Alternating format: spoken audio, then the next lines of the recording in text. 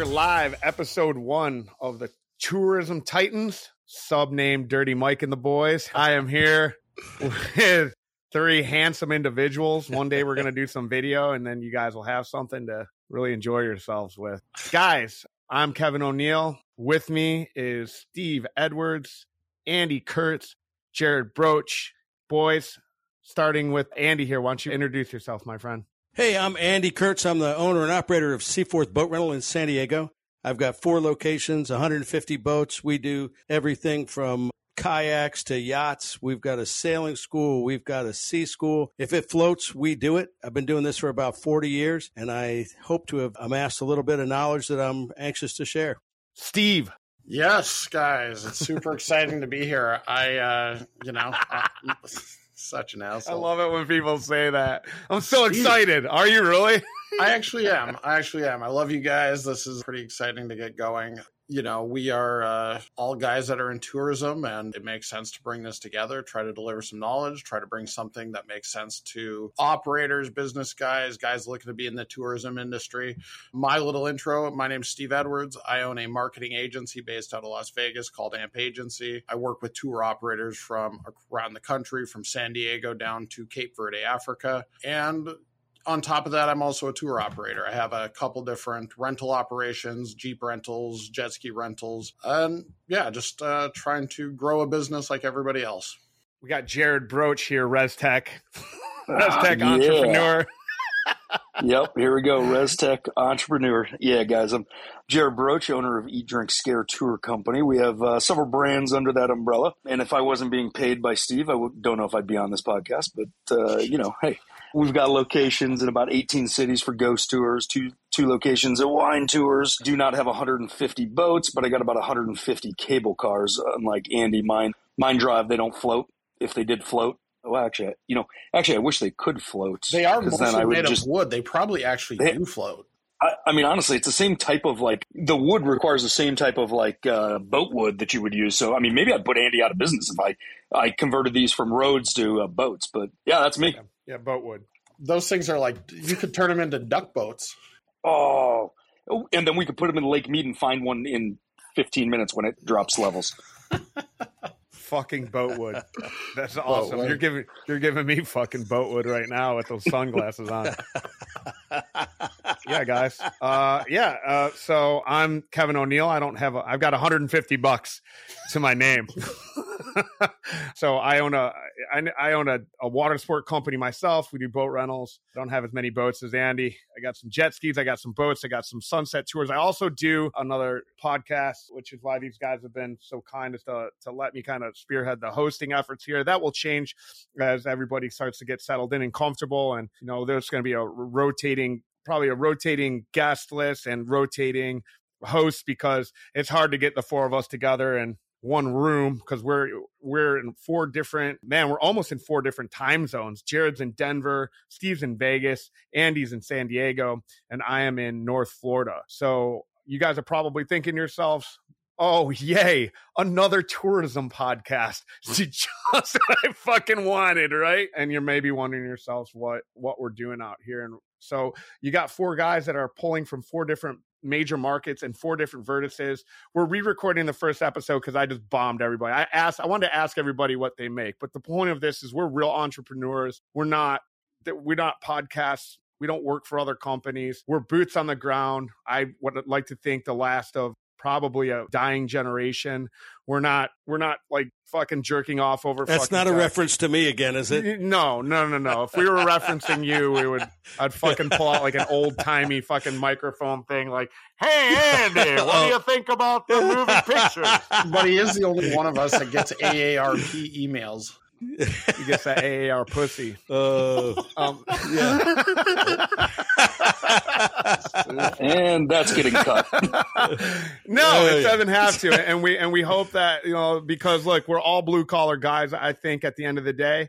And this is why we do this show, because each one of us are sunburnt, sandy, dirty. Jared has run his own tours. He has taught his own crew, trained his own crew. Me and Steve were complaining the other day. Steve was out there dealing with the Jeep. I was doing an oil change on a jet ski. And, fucking Andy's been a little bit longer in the game, but he's still very much a part of his day-to-day business. And that's what we're going to talk about, the day-to-day shit that entrepreneurs and business owners have to go through. And this just isn't going to be a huge marketing fluff job for you guys, although we will talk about marketing because, we all do love that portion of things because that's how they pay the bills. So Andy, how's your week been, buddy? My week has been great. We had a fantastic weekend, and we got a lot of shit going on. We're launching an app. We're doing all kinds of stuff. So it's always fun to keep growing and keep learning. And I got to say, I've probably learned more from you guys in the last couple months that we've been hanging out than I have in the last 20 years. So I'm excited to do this project because I've learned, so there's a lot that we can teach other people. Yeah, I think that's going to be a pretty exciting piece of this. I mean, sometimes it feels like we're in an echo chamber. All of us talk about this stuff quite a bit. How do we get more bookings? How do we grow our business? How do we exit? When is the right point to explore all of this stuff? And I think a lot of times in tourism, all that gets talked about is res tech and OTAs. And it becomes a pretty redundant conversation where there's a lot more to operating a business than what TripAdvisor is going to send your way or what booking platform you should be operating on. And I'm excited to kind of dig down those trenches and have those conversations and see where that goes. What about you? Broach? Why don't you broach the what subject? I'm excited about? Well, sorry, I was distracted when Andy said he built an app because I'm trying to think if Andy actually knows what app stands for, or if he's like, no, he's it's out just there called with an a app. Fucking saw. He's like, I'm building this app. He ordered some chicken wings, and he's like, damn, this is great. Yeah. I can just picture some sales guy call. He gets that spam email. We'll build you a customized app for $19.95, and Andy responds, and he's like, all of a sudden, he's got an app built. He's got an app built. There you go. Built all from India. So we're all gonna give Andy a bunch of shit because he's fucking old or whatever, I guess. But just so we're clear here, he's probably the most experienced and most successful out of fucking all of us. So every time we're like, yeah, Andy, you're so dumb, you know what I mean? He's like, yeah, I'm real dumb. I'm gonna go over to my yacht club and fucking smoke a cigar and fucking have a whiskey, literally all fucking day. There what else go. Do you have to do? I'm out there doing an oil change. Yeah, you don't know about apps, Andy. You fucking moron.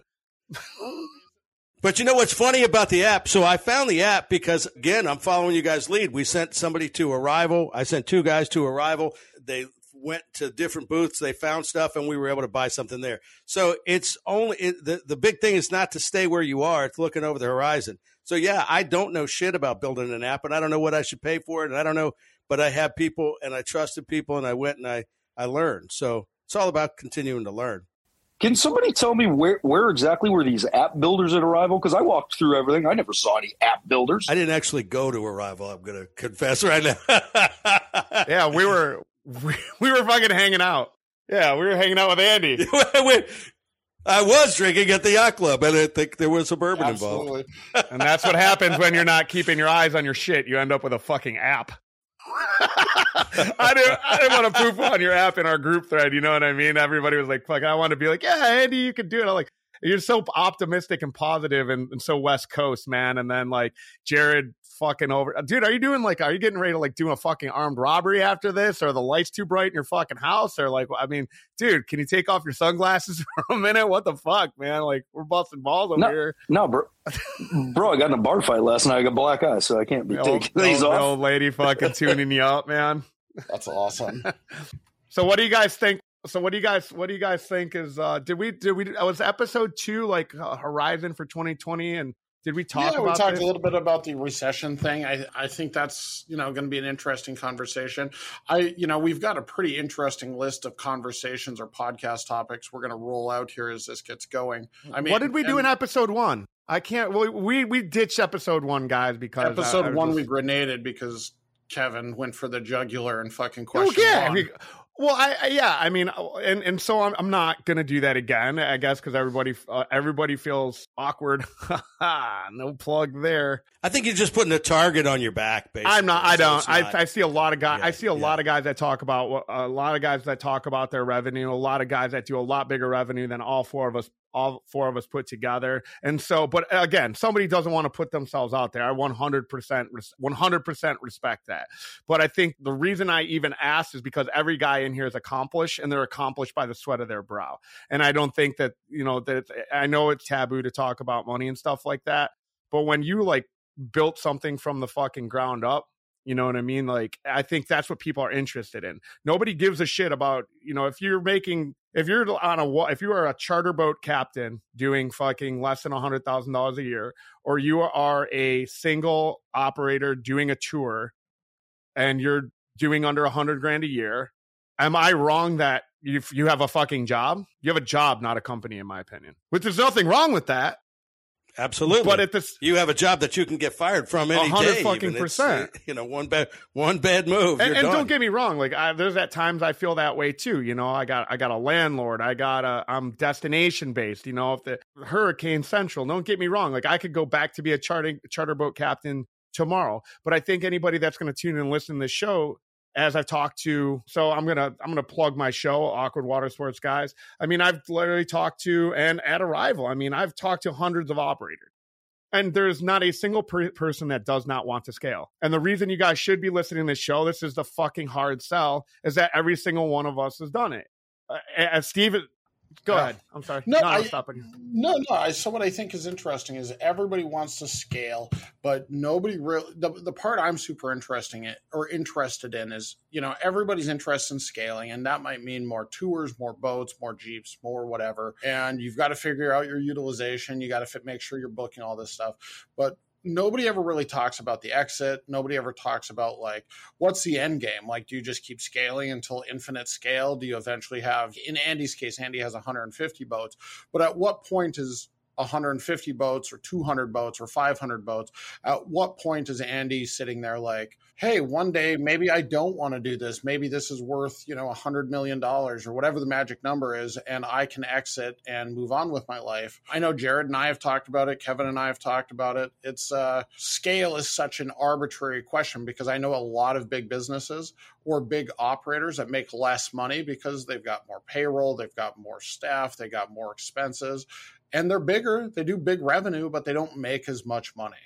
Oh, it's definitely diminishing returns. I mean, I made way more money on the first $1 million of revenue than I did in the second, and so on. It's diminishing returns. So you're right. You do have to have an exit strategy, or you have to have a reason for wanting to scale, because, again, it's diminishing returns. I want to get big enough that I have a COO, that I have an HR manager, that I have all those people that are running it, that I don't have to worry about the things that I have to worry about. Andy wants to make enough to cover his ensuing healthcare costs.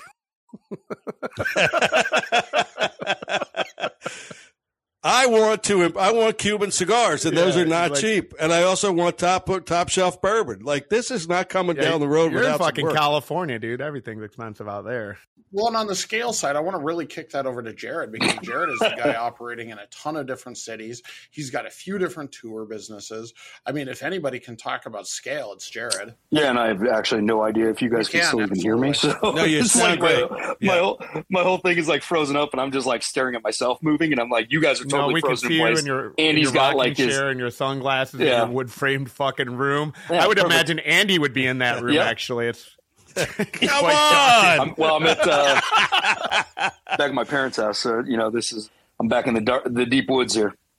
So like scale. Yeah, I mean, I agree with Andy as far as like, hey, you definitely made more money at $1 million than $2 million than like it's tough to scale. And like sometimes when you scale, like you decide I'm going to scale and I'm going to just lose even more money, like because you're like it's going to take me a while to build that up. I mean, I've gotten to the point where it's like if anything if I'm going to go open something, I'm going to go do a new city, or I'm going to do something. I'm like, if that doesn't add like $1 million to the bottom line or to the, gross revenue, I'm like, I ain't even touching it, because it just can't move the needle for me. It's not worth it. I fine tune like what I do, but as far as like scale, I'm over scaling like small cities. Like I'm only into scaling like big stuff, but you gotta start somewhere. And, picking and choosing the right cities is like the key to being able to scale if you go my route. Whereas if you just keep adding boats like Andy, I mean, shit, as long as you have the dock space, I guess you can you can rent them. It's like, yeah, just keep buying them, keep taking those loans. Don't we all just wish we fucking dead space? Really? This is fucking room, and you don't we all just wish we could take one more PPP loan? Come on, guys. Oh man, where's that? Or the no, I want the payroll tax credit. I want the payroll tax credit EIDL loan. I would like some more PPP money. Come on, guys. Yeah, man. If I had only known. Yeah. So, and then like to that point though, like at what point do you I got a buddy and they gave him like every last penny and he just spent it. You know what I mean? He was just like fucking yes to everything. And so that's like sort of like to your point that if you continue to, in our industry, it's a little different than Jared. So you can, I mean, I've only been in business for 5 years, but if there's anybody that's been in business for more than 5 years in water sports, you've owned a water trike. You have said yes to Andy. Have you ever owned water trikes?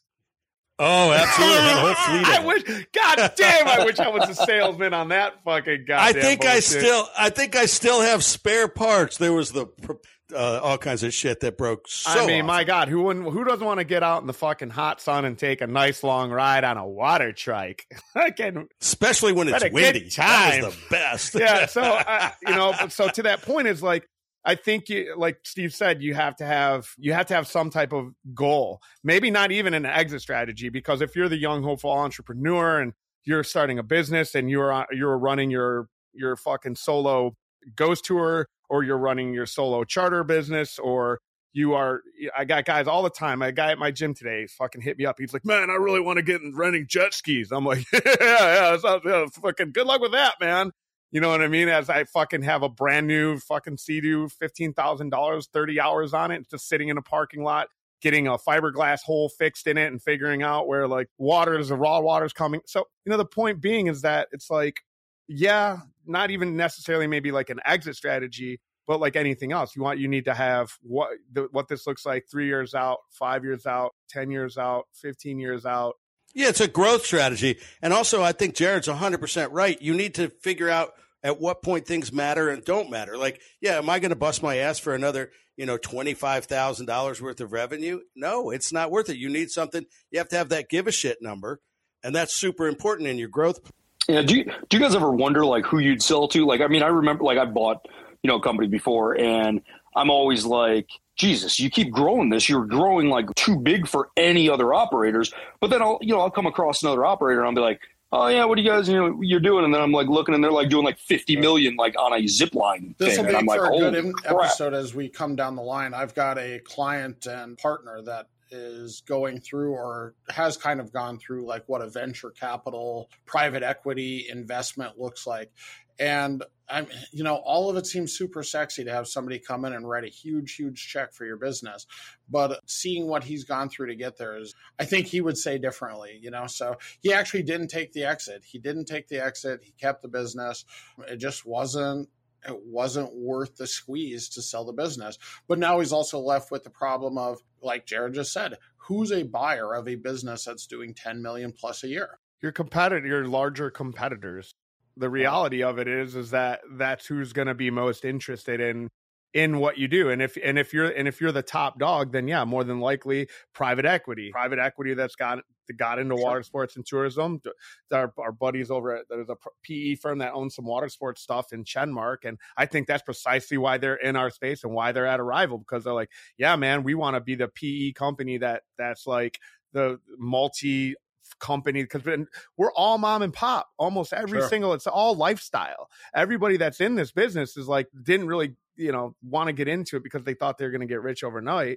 Most people got into it because it seemed like a cool way to make money. So absolutely, yeah. I mean, and when you said the biggest fish in the pond, I was looking at Andy over there because I'm pretty familiar with that San Diego market. There isn't a lot of people that are going to be able to come in and buy up Andy because Andy's the biggest fish in the pond. But Andy, you got kids, right? I have one daughter that's involved in the business, and then I have two others that are not. So are you ever selling, or the daughter going to take that over? I actually have a couple of employees and my daughter, and I would love to just kind of take this as an annuity, let it grow, let it keep going. But I want to get to that next level before that happens. I don't want to give them all the headaches that I have. Like, I'm chief cook and bottle washer. I want a couple of people, at my level that we could afford to pay so that they have an easier job. And quite frankly, you have to have that for anybody to even be interested if you were going to take that buyout, because that's like one of the main things that private equity looks in is like, can this business exist or subsist without the owner? So at any rate, look, we're going to keep this one short, but guaranteed that our episodes are not going to be 20 minutes long. We wanted to, like all business owners, operators, we wanted to get the log in the fire. We wanted to get shit rocking and rolling. We're all super busy guys, and we had 20 minutes to jump in. I know Steve has a meeting that he's got to get out of here and go do big things and make big deals and, take over his corner of the world. Guys, we really appreciate you tuning in and listening to this first episode. Jared, Steve, Andy, anybody got any parting thoughts for our listenership? And Jared just disappears. Jared's like, fuck you, I'm out. So Jared, unfortunately, just dipped. So we'll say goodbye from Jared and his sunglasses. That was my Jared. Yeah, no, just very excited. That wasn't a great impression. He doesn't sound that way. No. Just very... Andy, you got a phone call. Make sure you go grab your fucking rotary phone. That was my timer to say that I have important things to do, or that the ash on my cigar was too long. I want to say that I'm super excited to hear more from Jared. Like, I think he has a lot to say, and I'm excited to hear that. So let's end it there. Let's give him a little bit more mic time. I look forward to it, guys. Thanks for listening, and see you next time. All right. Keep it Titanic. See you next time.